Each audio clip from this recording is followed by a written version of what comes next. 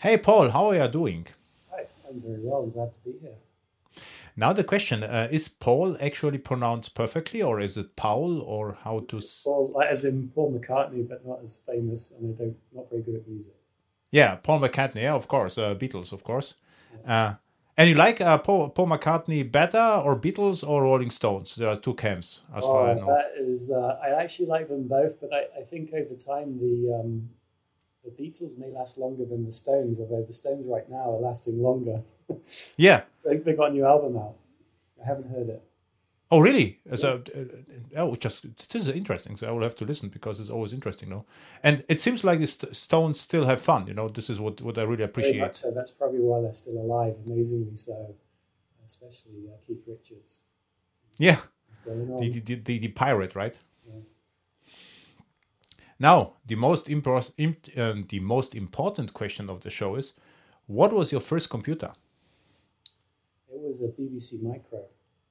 Oh, this is a very common one, actually. Not very, I would say 30% of my guests had the BBC Micro.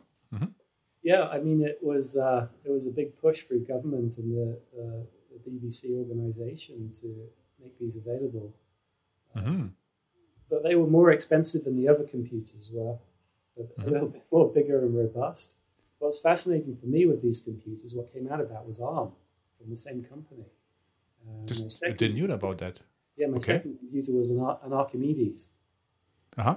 and that had an ARM processor in it, a 32-bit ARM processor with 4 megabytes of memory, that at the time was outstanding. And so, I never heard about Archimedes, actually. so that was where from that, I believe, came the ARM company. Okay. So, And is it, what you did with the BBC? You started playing or, programming or working on the JVM already, or what was actually your mission? AVM that was before then. So I think there was a sort of growing community of people who would have computers and they would swap games, Okay.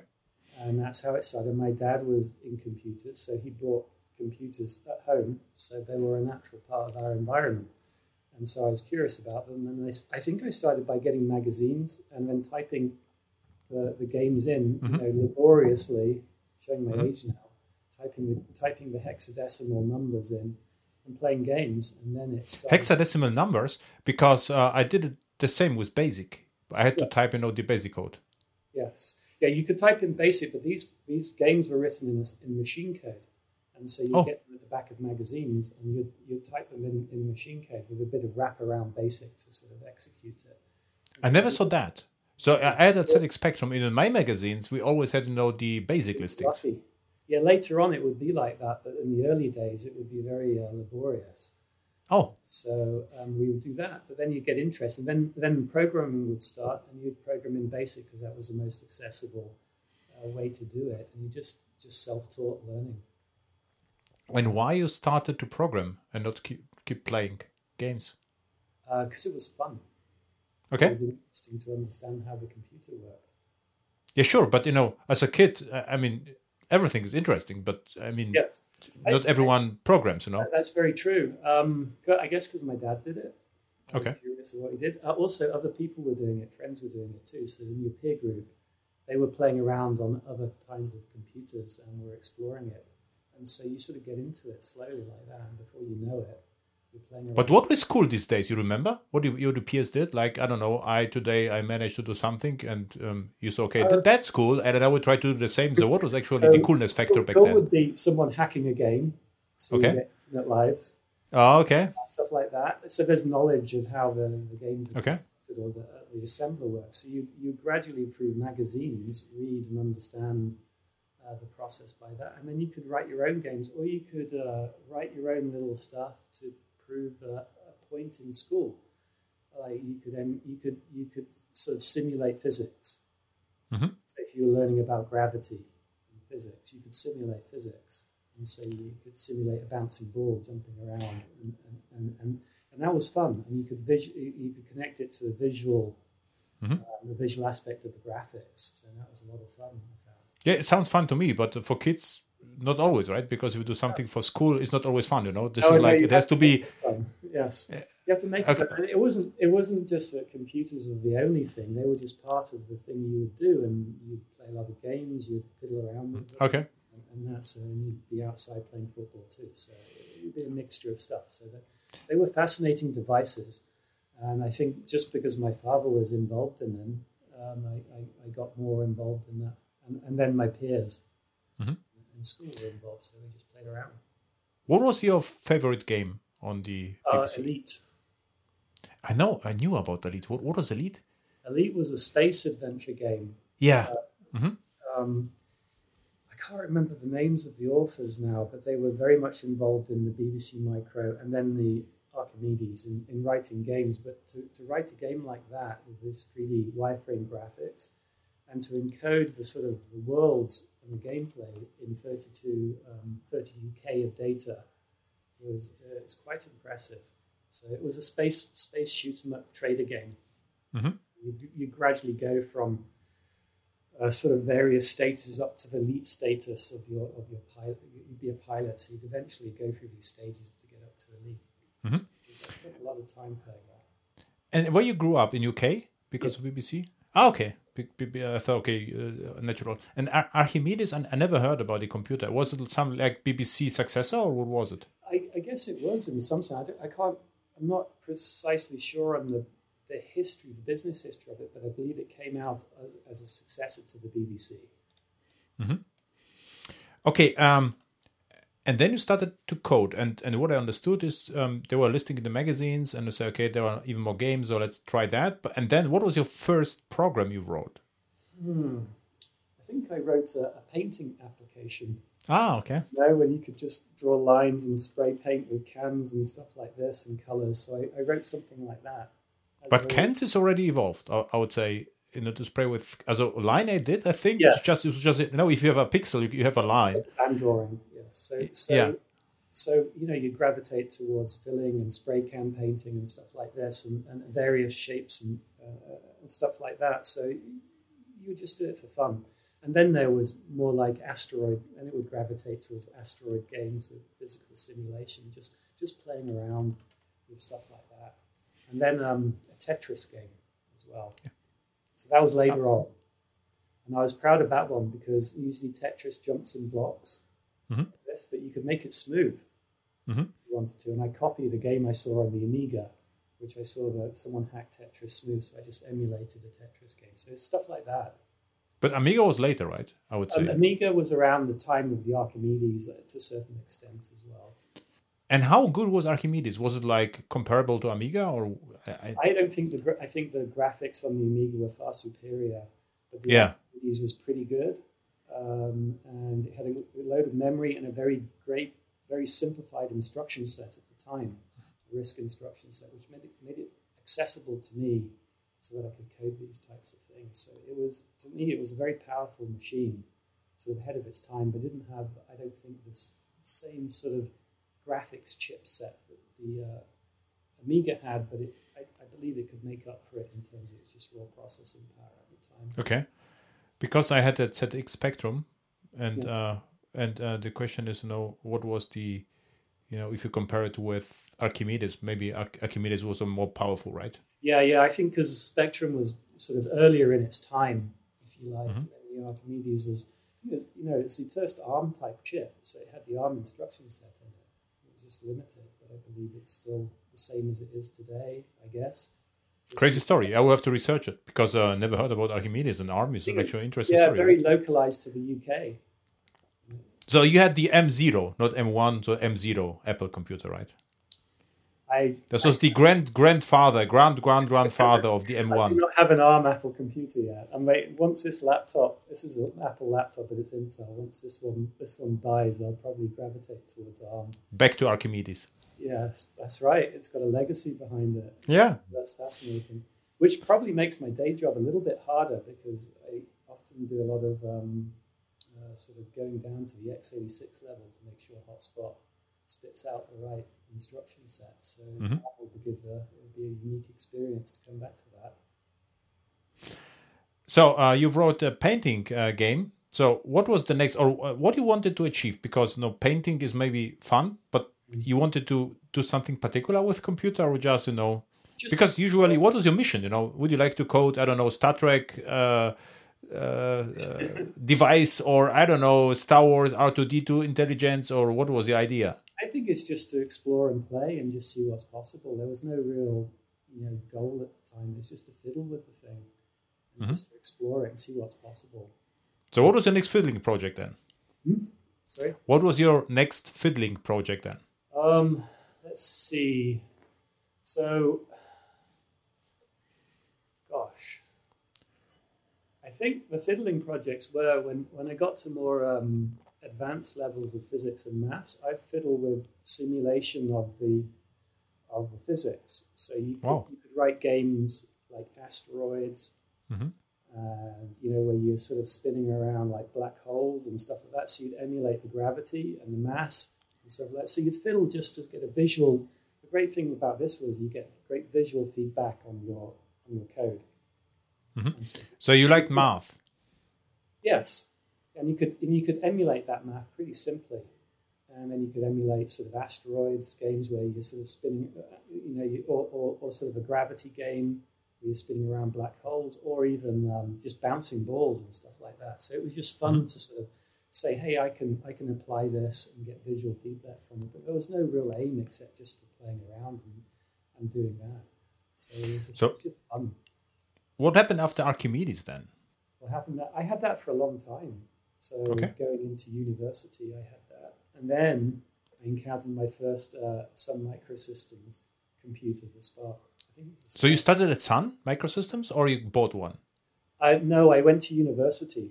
And they had a sort of set of Sun Microsystems Unix machines. Okay. But in the interim of going to university, I worked with my father, and I actually built a proper program that was used in production, which was to emulate on the Archimedes.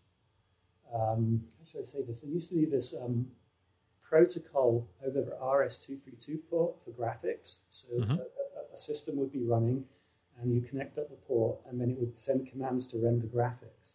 So the Archimedes was used effectively as a dumb terminal to render graphics and then to send mouse clicks and keyboard presses back. So I wrote an emulator because it was cheaper than buying the sort of dumb terminal that you'd buy from the company. So you could emulate this and just through a cheap Archimedes computer. And so I implemented that, and it was eventually rendering the graphics for a control system. So a process control system that would control, say, a big ammonia plant. Interesting. And optimize the production of ammonia, or control and optimize the production of washing powder, or coffee, or something like this, big industrial plants. And this little computer would be connected up, rendering the sort of images, and then you could click back and change the process. So that sort of my gravitation from messing around with graphics resulted in me developing that kind of thing. So and this was your first serious program, right? Yes. I guess. Yes. Not really knowing what I was doing, in a sense. You just write it would work, and then it's used in production before you know it.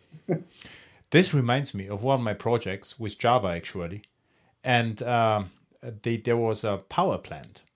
And they had, the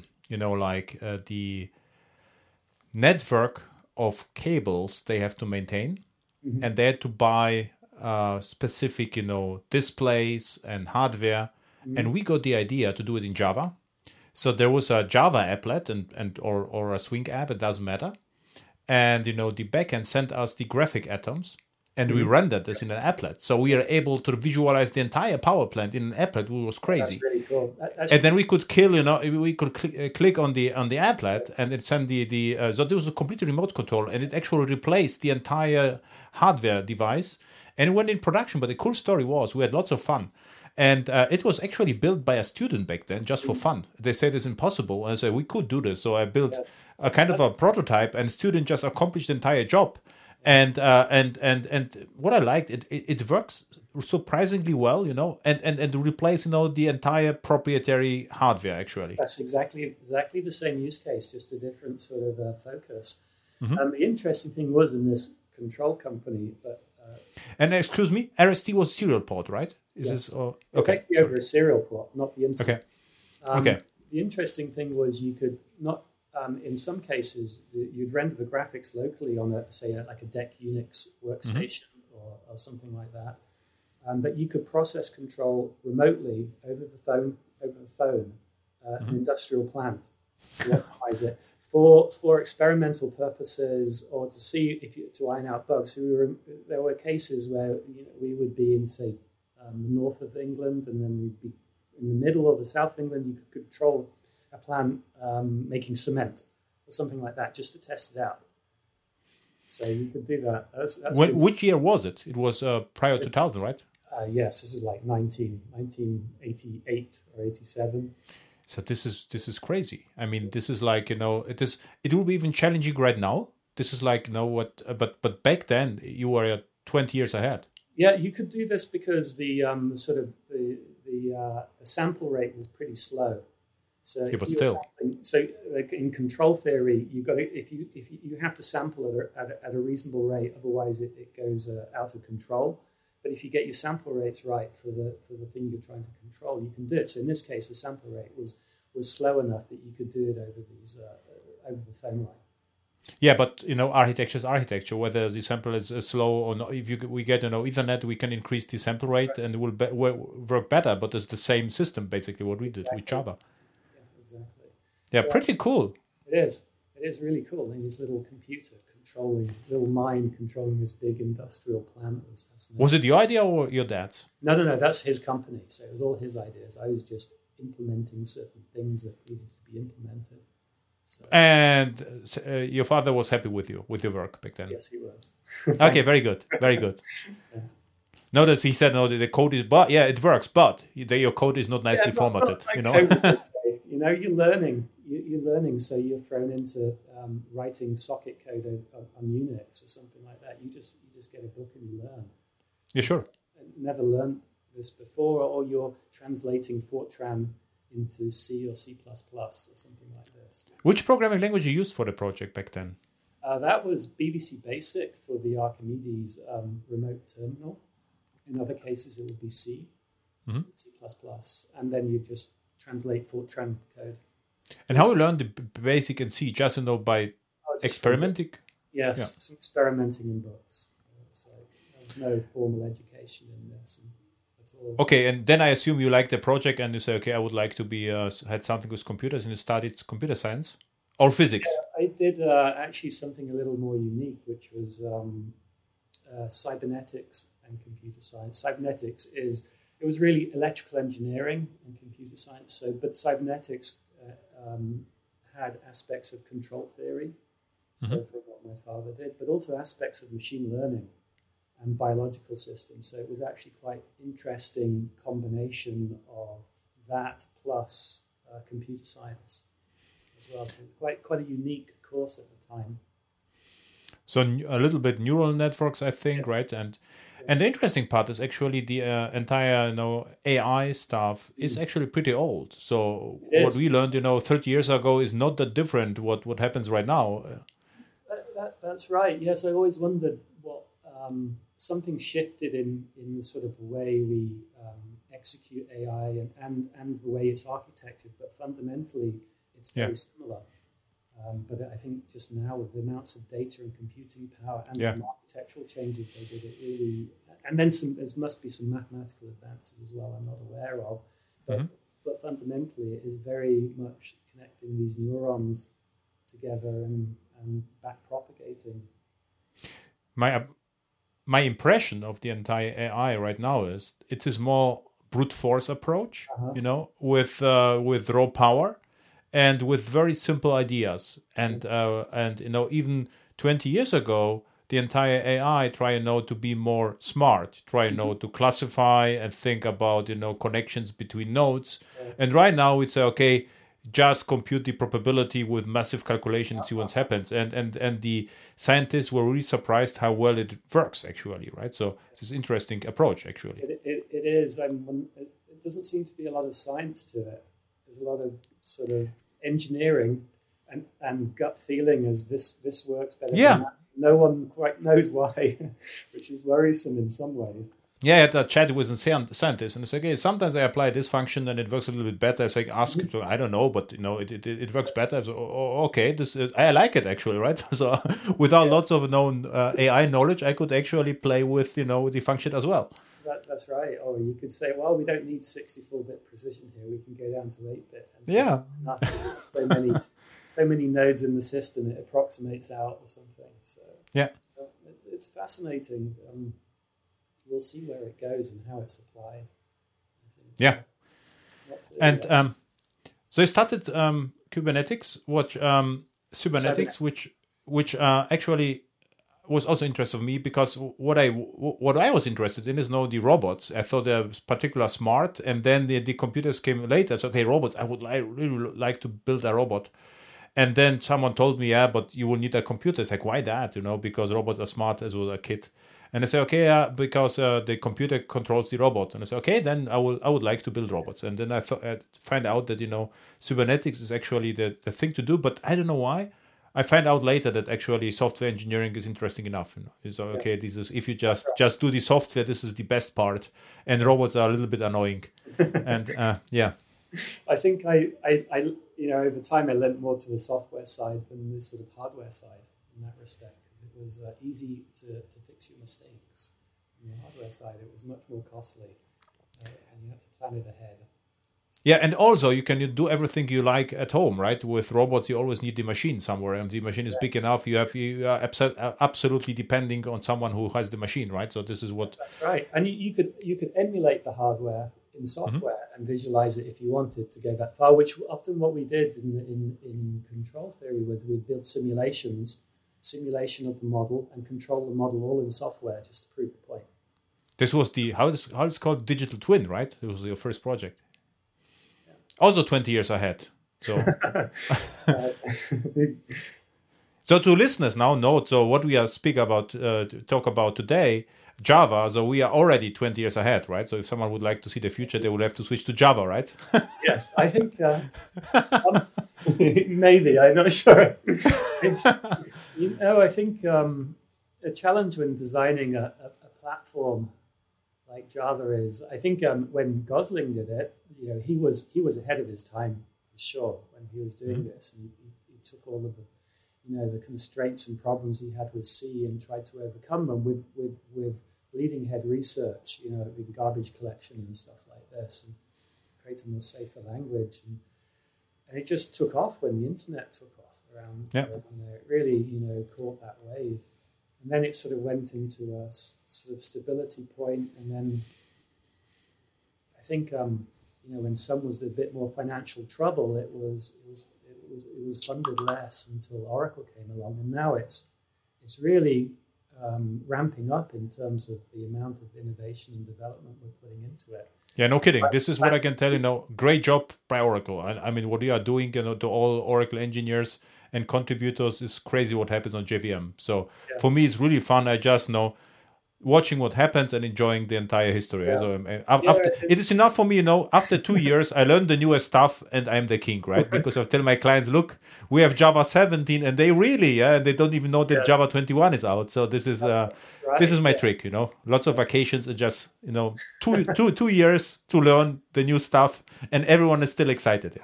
Yeah, in fact, I guess the innovation is, we can drip feed the innovation faster through the release model. But if you look at it probably over time, if you take a 2-year sample, there may not be any more in there than prior 2 years. It's just that we can drip feed it more faster than before, which is a great way to do it, because waiting 4 years for a new release, I think, is somewhat problematic. Sometimes you had to do it that way, but now I think we've got a better mental model and better process for us to. But Java is too interesting. We should still focus on you right now, because otherwise we'll spend the entire time with Java. So what happens during a Cybernetics study? You program something interesting? So, like interesting software, or just, we're busy with studying? I was a lot of busy with study, but it was also, at the time, these Unix machines were new for a lot of people. So there was a lot of hacking going on, just playing around with the software here. Again, I just play around with the Unix systems. Solaris, I guess, right? Solaris, yes, Solaris Unix on Spark. That's right. So we just play, and they're all networked as well. So you could play network games and stuff. This was unique at the time, and so we just play around and learn the systems. And then, of course, there was programming tasks that you'd have to do through the courses. How was Sun perceived by the students? Was it like software company like Apple right now, something unique, or was just another company for you back then? For me, it was pretty unique. I was one of the influences to go there based on playing around with all these Unix machines and the connected up. So it was, because you'd see the Sun logo there, it'd be dominating in terms of its use. I didn't really have much of a sense of the company at that time beyond just the hardware that they offered and the way to network it up. People, towards the end of my studies in the undergraduate year, people started talking about this language called Java and playing around with it, but I didn't encounter it or play around with it. It was mostly C, C++. But it's kind of one of these things, a brand and the connection to the machine sort of sticks around with you. And my father was starting to use it in his company from DEC and HP. It sort of shifted a little bit to Sun Microsystems in that way, as these companies, at least DEC, became sort of less of a thing. Sun was still around. The dominance of x86 and Linux hadn't happened yet. The economics hadn't cycled around to that yet, so it's still very much a core thing. And the myth around Unix and how it developed and all this was there for people to learn and you're interested about. So you sort of right in there at the time, TCP/IP connected up there. So it was just at the cusp of the internet. So you were intrigued by the machines and you saw the Sun logo. So okay, Sun could be a great company, right? Because you always said, yeah. And what happened after your study? So I studied, and then I studied, did a PhD within the same cybernetics department in actually virtual reality. Huh. So with headsets. 20 years ago. Yes. 30 years actually before your time again. There was a person who developed one of the first headsets there with magnets to track and everything like that. It's pretty crude, and crude graphics, but we were developing 3D rendering and 3D worlds to connect up to these environments. So was VRML? VRML was a thing towards the end of it. Okay. But it was definitely, part of research studies looking at that. And the browser, utilizing it in the browser. But we were leveraging Sun machines, which had crude graphics. And then we got some SGI, silicon graphics. Wow. Machines, which the octanes. They had the hardware to render things really super fast. They look great. They're like an alien. I think it was like Octane, right? This was the Octane machines. That's right. They were fantastic machines. Again, another example of a company going out of business as commodity hardware, like from NVIDIA, comes into play in there. But there was nothing to compete with them at the time. Yeah. So we built 3D environments and rendering using OpenGL language with them and connected them up into distributed worlds, multiple universities connected up, sharing the same worlds. How good was it? Was it actually usable? So how good were the graphics? It was crude but usable in a sense. You could, you could generate. That was at the time just before then. That was when Doom, Wolfenstein 3D came out. I don't know if you remember it. And someone Doom, and they worked out how to do efficient texture maps.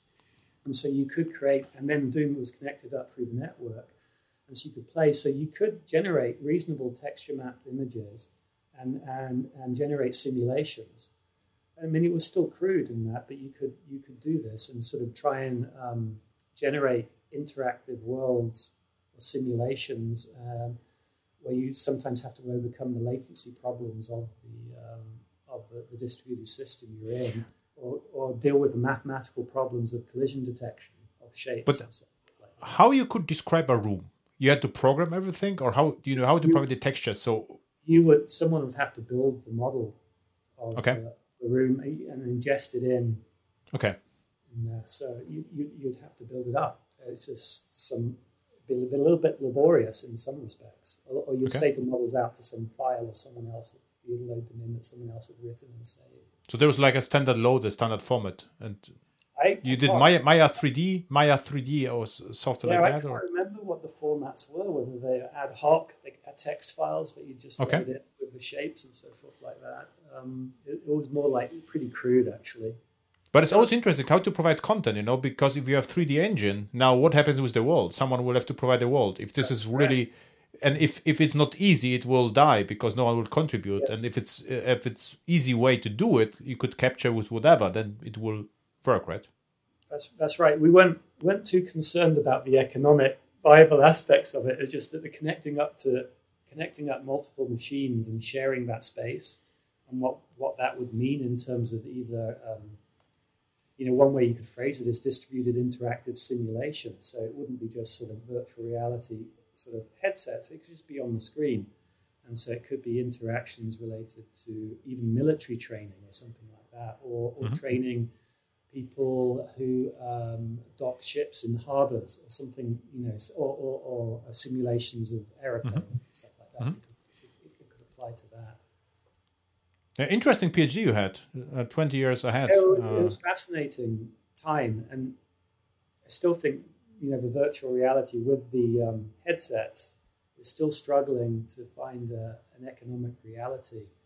Even with Apple trying to push it, it's just constrained in terms of the human ability to interact with the computer. So, but Apple idea could work because if they with the goggles, you can simulate multiple screens. It could be usable, because you could have, behind you some displays, I don't know, with Java code or Javadoc, and you can use the room to spread the information in a logical way. So if it work. If it doesn't impede your sort of, it's like wearing very heavy glasses on your head. You might get tired. If it can fit naturally and not be intrusive to you, and I think, and also makes it look natural in terms of like I'd love to throw a virtual piece of paper up there to read, and then when I move my head, it stays there, and it looks natural, and that would be pretty cool if they're just this. Yeah. And eventually we may get there, but that's augmented reality. I think this total immersion has much more limited. Sure. Fun use. But even the goggles, if they are heavy, there's like how this called tomato technique, right? Where you work 15 minutes, have three minutes break. So with heavy goggles, it will even encourage such a technique, So okay, but interesting. So what happens after your PhD? I went to work for Sun Microsystems. You applied? Yes. And it worked well? Oh yeah, they were starting up in Dublin, so they were. Starting up a new set of development centres in Dublin, and so that's when the Celtic Tiger in Ireland was really taking off, and so I decided it would be nice to move from the UK to Ireland to work for Sun Microsystems because they built cool machines and they built cool software to run on these machines. Which year was it? That was in 1997. This is a Java JDK 1.1. There was already. That's correct. So I wasn't very aware of Java at that time. So it was very. I think even in Sun, Java was something that was just starting to take off at that time. And what you applied for to work at Sun Microsystems? It was actually to work on the graphical user interface called CDE, Common Desktop Environment at the time. So it was a little different from some of the stuff I'd worked in, but it was still connected with sort of the visual, graphical aspect. So it was some layer on top of X11. But CDE looked nice. It was also available as an emulation for Linux because it looks really nice. I remember it was like a kind of a taskbar in the lower area, right, where you can switch between displays, and I really wanted to have it, but it was only available on commercial Linux systems, and I remember in one point of time it was available on Linux as well. Yeah, it was a consortium of various companies, I believe, and they tried to create the same look and feel across different pieces of hardware. So it had a certain, it was fun interacting with that. You got to learn a bit more about how businesses operate, about how this code base operates. And what you did exactly there? You implemented what, the graphics or just maintain the graphical system. Okay. That claim to fame was adding tooltips to it, which is not that big.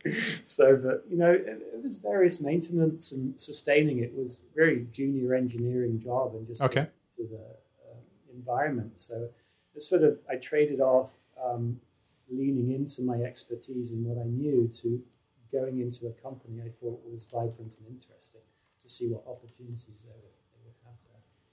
Mm-hmm. And then you switched jobs at Sun, or you stayed at? Spent a few years there. Then I moved into the XML technology group at Sun Microsystems. Should we cut this out with the XML? No. Okay. No, this was quite an exciting time in some ways. It was, of course, XML was, the hype curve of XML was really taking off. Mm-hmm. But there was a lot of fun playing around with XML parsers, what you could do with it. And I was hacking around with trying to encode binary representations instead of a textual form to make it more efficient to produce and parse. And so, what I remember back then, what I said, so my problem was, I remember the evil book, Java and XML from O'Reilly. This was like, it was announced at Java 1, I think 2000 or 2001.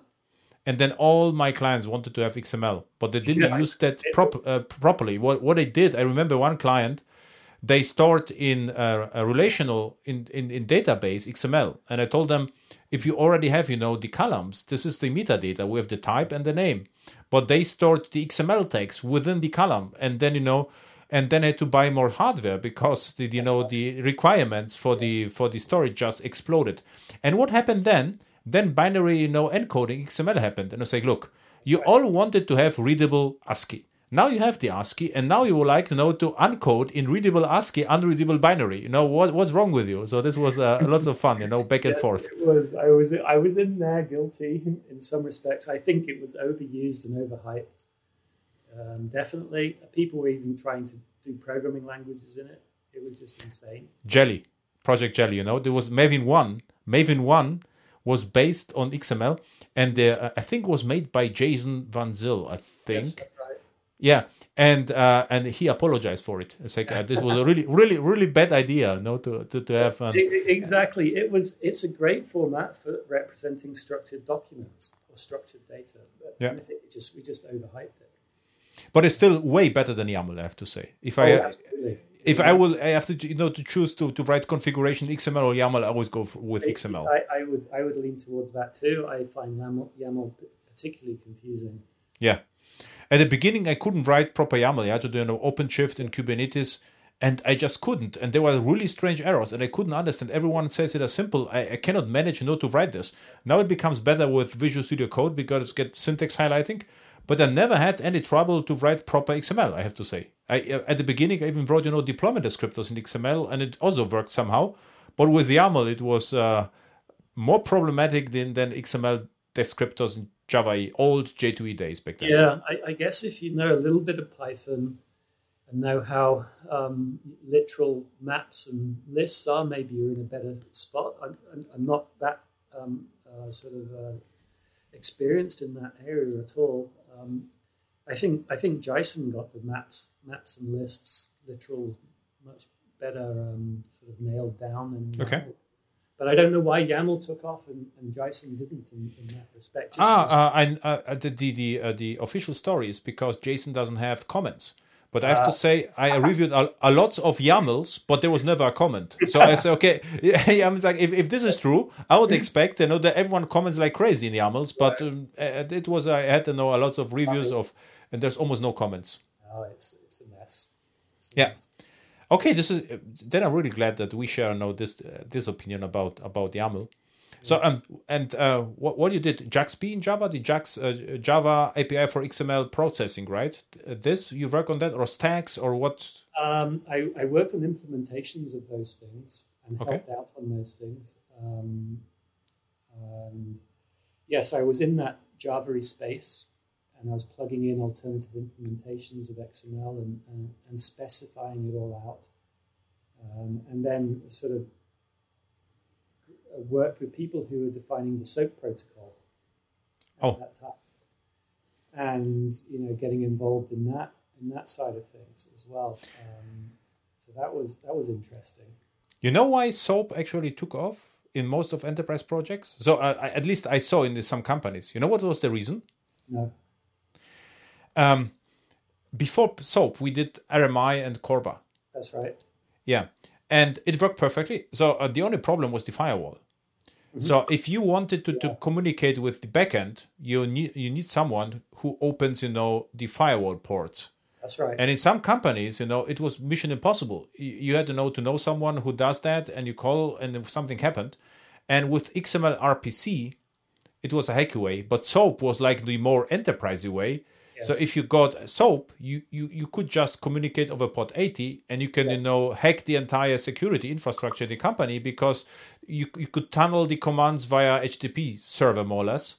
That's right. And this is why everyone did SOAP back then, because you could actually hack the firewall, basically, right? That's correct. You also multi-hop it too, so you didn't have to worry about all these intermediaries or anything, because all the internet infrastructure was already built up for it. Yes, it's a path of least resistance in a way. Yes, and so SOAP was actually, to me, reasonably designed. It was it got all caught up with the sort of what did we call it? The Death Star kind of specs. WS Star, right? Death Star. Fundamentally, it was designed to be in simpatico, maybe, with the web and what the RESTful types of services were. Because I remember that, I can't remember the name of the person who originally designed it or was leading it from Microsoft, but it was very much a slim envelope around something, just to give it enough metadata to reason about what this is, and to be used with the HTTP verbs. But then it just all got HTTP posted, so we'd tunnel it all through, and it all got opaque. You meet the REST dissertation, right? There was one person who, this was a very famous one. Yeah, I forgot it actually. There's a very famous person who created, who wrote a PhD about the REST, how REST should be used, HTTP, and how HTTP is properly used, and this is how REST happened back then. I forgot the person. But this was very famous. In all conferences, everyone talk about exactly, but this PhD dissertation, right? And and SOAP was the violation of the principle, because there was just post, right? And also interesting is the SOA service-oriented architectures were based on XML schema, and everyone said it's type safe. And what I saw in projects, it was too type safe, so everyone worked with string arrays, right? So this was like it was a disaster, because I saw project with XML schemas and WSDLs, and the entire spec was like string array. This is very similar in some TypeScript projects I see, where they just use any, and they say, okay, this is type safe JavaScript. So not really. This is like, if we read generics with question mark everywhere, is also not type safe, right? Yes, this is. It was the person who was the sort of inventor of REST was Roy Fielding. Yeah, exactly, Roy Fielding. Mm-hmm. And he was sort of came up with this notion of an architectural style, which is sort of a meta level above the architecture, and these rules which enable scale and evolution, sort of evolution of things at great scale, which is what the web was. And then we tunneled brittle RPC through this to his, I guess, horror, I'm guessing, if I attribute something to that. So it's, if you're going to build at scale, there's going to be constraints that you need to conform to build at scale. And so all the rest is this architectural style that imposes constraints on you for the scale. But if you don't have to use it, and sometimes an RPC mechanism is totally fine. Yeah, absolutely. And actually, what I did in projects, we used JAX-RS, which you know what it is, of course. And what you could do, what we did, we took like Java reflection and made it RESTful. What you can do, you can have endpoint like methods. Yes. Give me all methods, and you get back all the methods. Then if you post to a method the parameters, you can invoke the method. For instance. Right. And this worked actually well. So we had a RPC over REST for a reason, because we said there is no added value to have a business spec here. We can just directly invoke the methods, actually. People did that with the sort of DOM on browsers too. So you have a representation of the DOM on the server. Yeah. And then it reflected on the browser side. And if you didn't want to, you could do a lot of the sort of rendering. This is what GSF did the entire time, right? And Ice Faces and all the projects. The Ice Faces was famous for that. That they had 2 trees and they synced the trees, Yeah, exactly. Okay, so XML, you liked XML back then. Interestingly, I had a conversation with Brian Götz from Brian Götz, sorry. Brian Götz is from Sun Microsystem, of course, or from Oracle. Your colleague, exactly. Brian Benz, sorry, from Microsoft, and he was a huge XML fanboy as well, and Java guy as well. He works for Microsoft. Interesting, and So you did the implementation of Stacks, the streaming API for XML processing, and the JAX-P. Yes, I did some of the. It was more some of the implementations of that, and some of the more plugging in binary codings of that. But there were others who did those implementations themselves. So I hacked around that space quite a lot. And what happened after this project? So what happens after that was I got more involved on the networking side of this, with the SOAPy side, with the colleagues I was working with, and so we were looking at trying to think about. So there's all this storm around RPC and RESTful and stuff like this, and it got very, you say, religious in certain respects, and I got involved in all that, and said, well, we can lean into the RESTful side, and we can design APIs, still leveraging XML if you wanted to communicate that, and leverage the specifications by the IETF around HTTP, and build APIs to leverage that in the way they were meant to be leveraged, exactly, or in a way that were better leveraged in that way. So that's how I got into that, with working with a colleague called Mark Hadley, who was involved in the SOAP specifications and then involved in the Java specification request for building what is we know as JAX-RS now. How JAX-RS started, actually? Was it like, who initiated the project? I think Sun initiated the project. Yes, I know, but who how it happened? It's some executives say we need that, or I don't know. At that time, it was probably below my pay grade to know exactly how that happened. But I think we had, as in the enterprise Java group, they identified a need to as a space that this needs to be looked at. And they said, right, we need to resource this. And so who wants to work on it? And so I go, me, please. Can I work on this? And go, yes, we can work on this together. So it was quite a good time. Very, very creative time. I still, see your Java.doc comments on JAX-RS pack, and as an author, and from the spec, this is why I know you. But, yes. By the way, I've wrote a lot of JAX-RS code today, so it's still, absolutely up to date. So right now I use Quarkus a lot. Back then I use Glassfish, Payara, Whitefly, all servers, but always JAX-RS was like a way to go.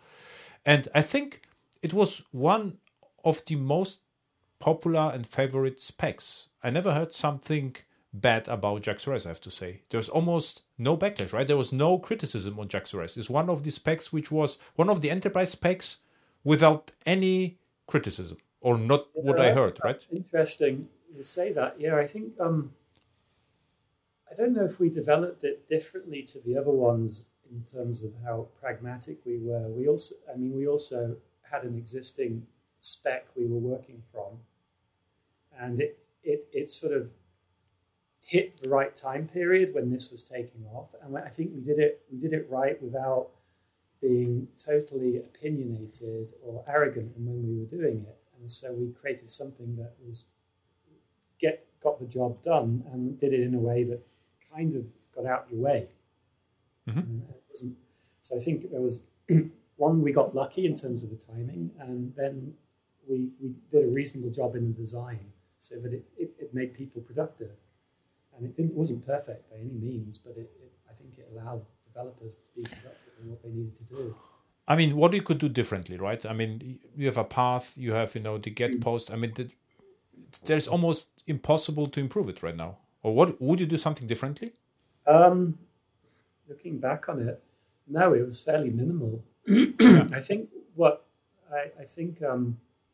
also another thing that we did was we were very diligent in trying to build up a community around our implementation and getting feedback from users as we were designing the specification. We're getting feedback from people who were using the prototype in production, and that helped us a lot to refine it. So, but fundamentally there was not a lot to the API.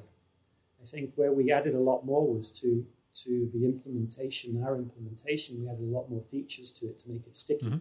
But the API was pretty lightweight in that regard. I think what I would do more at the time was do a better implementation, and at the time leaning more into the sort of a cleaner model, so that you could describe your model programmatically rather than just through annotations, because it was very annotation based.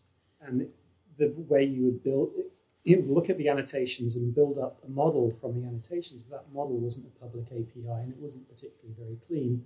But in hindsight, making that cleaner would have been more interesting. So you could programmatically do the same things as you would do for the annotations, which gives an extra facility for people to be more expressive. You're right. This is like architecture point of view. What I understood is you would start with the model, and the annotation would be one way to feed the model, but otherwise would be like a DSL-like API. The cool story would be if we would do this. Open API could be also more tightly integrated, right? Because this Open API could just expose the model as a documentation, for instance. That's right. I think that's how when I left the JAX-RS space, others took over, and I think that's what they did. They re-implemented in the version 2.0, JAX-RS 2.0, and the people implemented, the engineers I knew were very good. They re-implemented the design, and I think they did it properly in that sort of layering that, and that helped them. What I missed a bit, it was... I'm not sure I would use it a lot, but I missed that. It's more convention of a configuration. For instance, if you say, if you put a path annotation on a class without any value, just a blank path, I would expect that the name of the class is taken as the path, for instance, right? Yeah. Or if you have a get on a method, that there would be a way that, and you say get path and the method is hello, I would expect that the hello becomes the subpath on the method. This would be more aligned with the other specs, but it is also a bad idea because no one would like to have such a path. But if I look at my project, there are lots of cases where the name of the method are almost identical to the path. So there's like the application, right? So convention over configuration. Yeah, it's it's a good question. There's a sort of how much extra writing is that causing the developer to cognitive overload on the developer? And so I don't think in that case it does a lot. Not at all. But what happened then? The developer names the method say hello, and the path hello.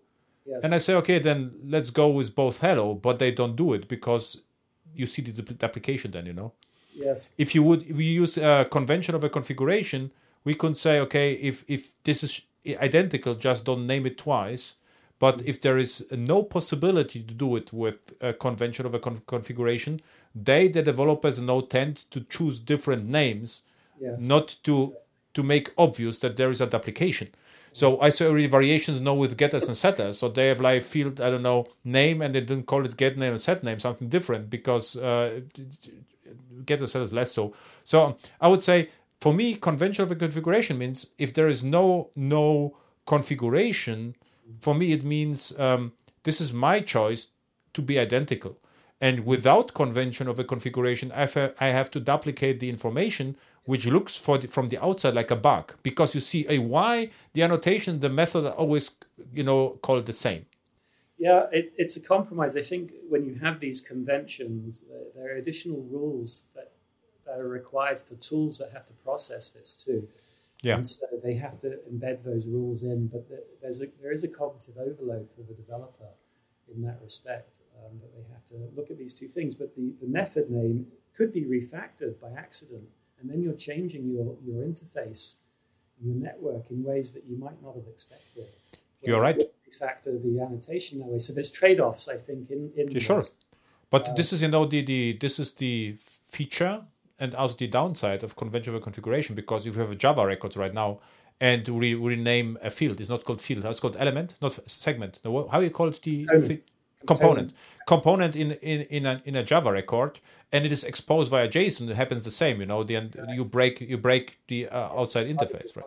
Yes, it's part of the programming contract. So I think in JAX-RS we lent on this. No, you have to be explicit in these things and try not do so much convention in this way. So I was a huge Java E and J2E fanboy. Still I am, and the other specs were more conventional, and JAX-RS a little bit less conventional. So this was my criticism on the Java E, that Sun saw that J2E, the feature is modularization.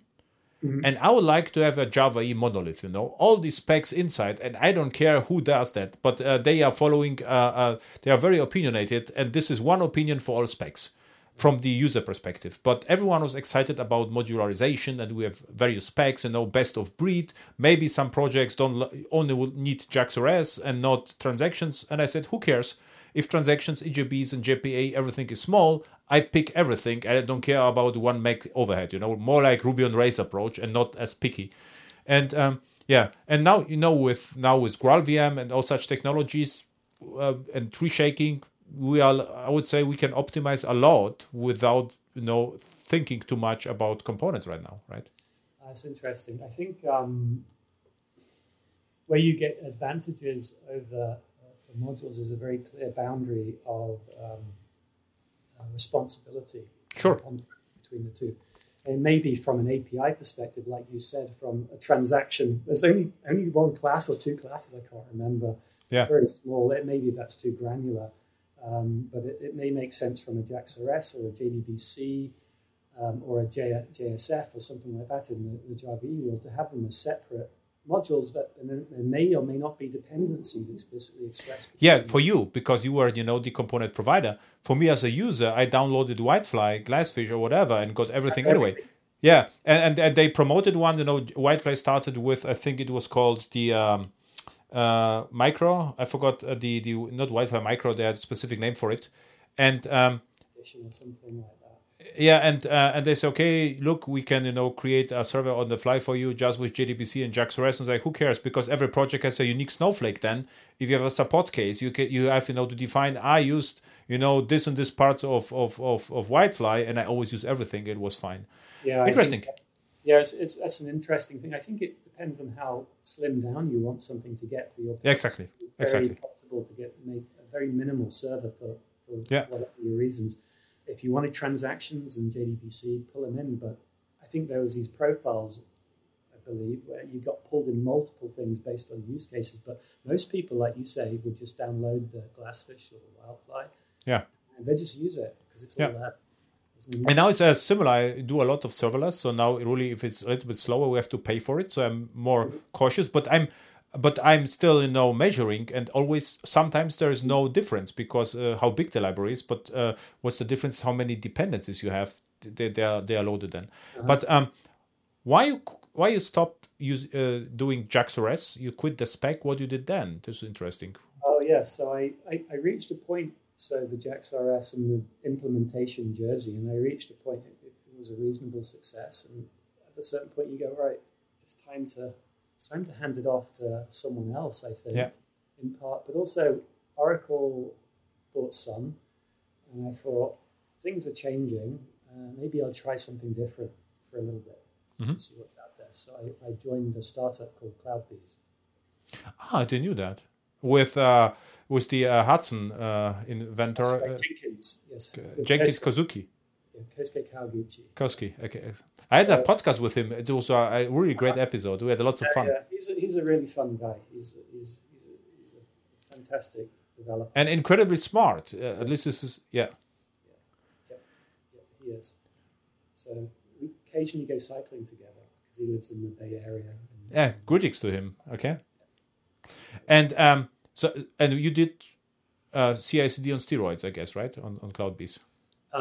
Yes, so it was a wholly different new experience working in the cloud environment and managing these things in the cloud and getting experience building these systems in the cloud. So it was a good time to work with Kosuke and others in the CloudBees team at that time. It was a very small company, so it was something going from a big company down to a smaller company in the way it works. The dynamics is very different, and the computer architectures and software was very different to me. Even though I'd worked in sort of the things that people building networks, I was never on the other side of it. So now I got on the other side of it. So that was interesting. CloudBees was fascinating back then because it was like a secret project. Everyone talked, "Hey, there's a CloudBees," and this was never. No one knew actually what is it.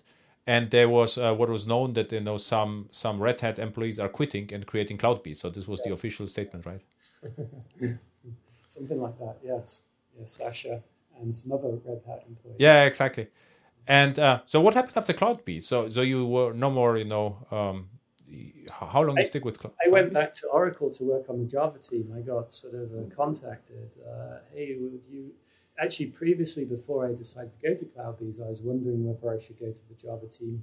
Mm-hmm. Anyway, it was a conversation going on, but I decided I want to try this experience. But after a year, I decided, hey, I want to go back and try the Java team thing because I sort of wanted to gravitate more back to some sort of deep thinking around APIs and designs of platforms and stuff like that. Whereas naturally, at a startup and a cloud technology, you're not involved in those types of technologies. It's a very different form of development. So I wanted to go back to that kind of thinking. So I went back to Oracle, but into the Java team this time, not the Java EE side of things, but more into the lower down the stack. Yeah. As you right down into the Java side of things. So that was pretty exciting. And what is your task there, or what I originally came in to help work on Project Jigsaw and help work on the Streams API. Java Streams, this is incredible. So these Java Streams is one of the most popular libraries. It's still working. You are still working with Streams and Jigsaw, or no. Occasionally fix bugs or review comments, review fixes for those things. There's some interesting stuff that's going to happen around that area and reviewing internally right now. I believe Victor Klang, who came from the TypeSafe Scala team, has been working on some interesting stuff around that. I think he announced something on the lists called Gatherers, and he's working on that, and I'm looking at that. So that's stream related, but I'm not working on that right at the moment.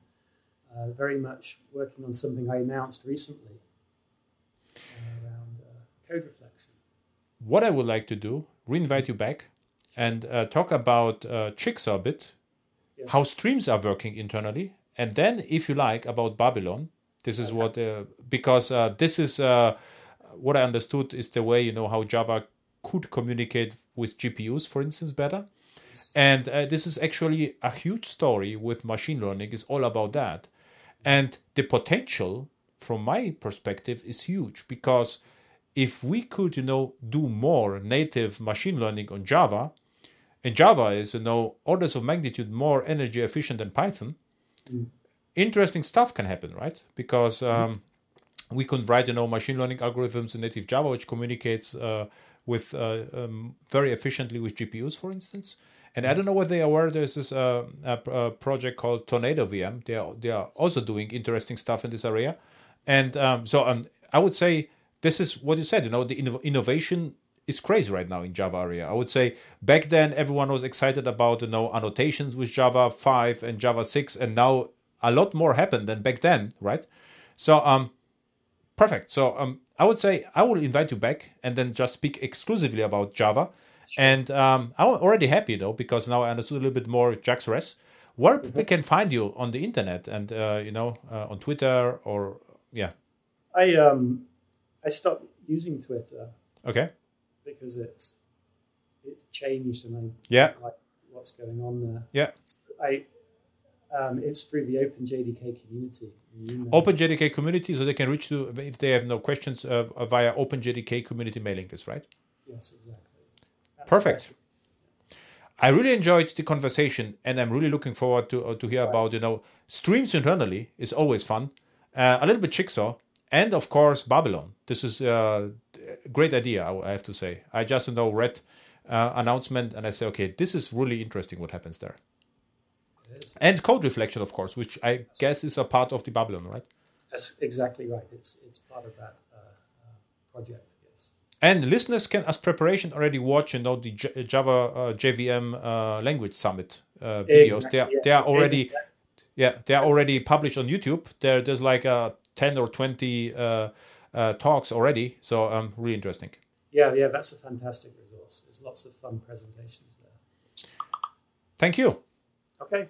I will talk to you later.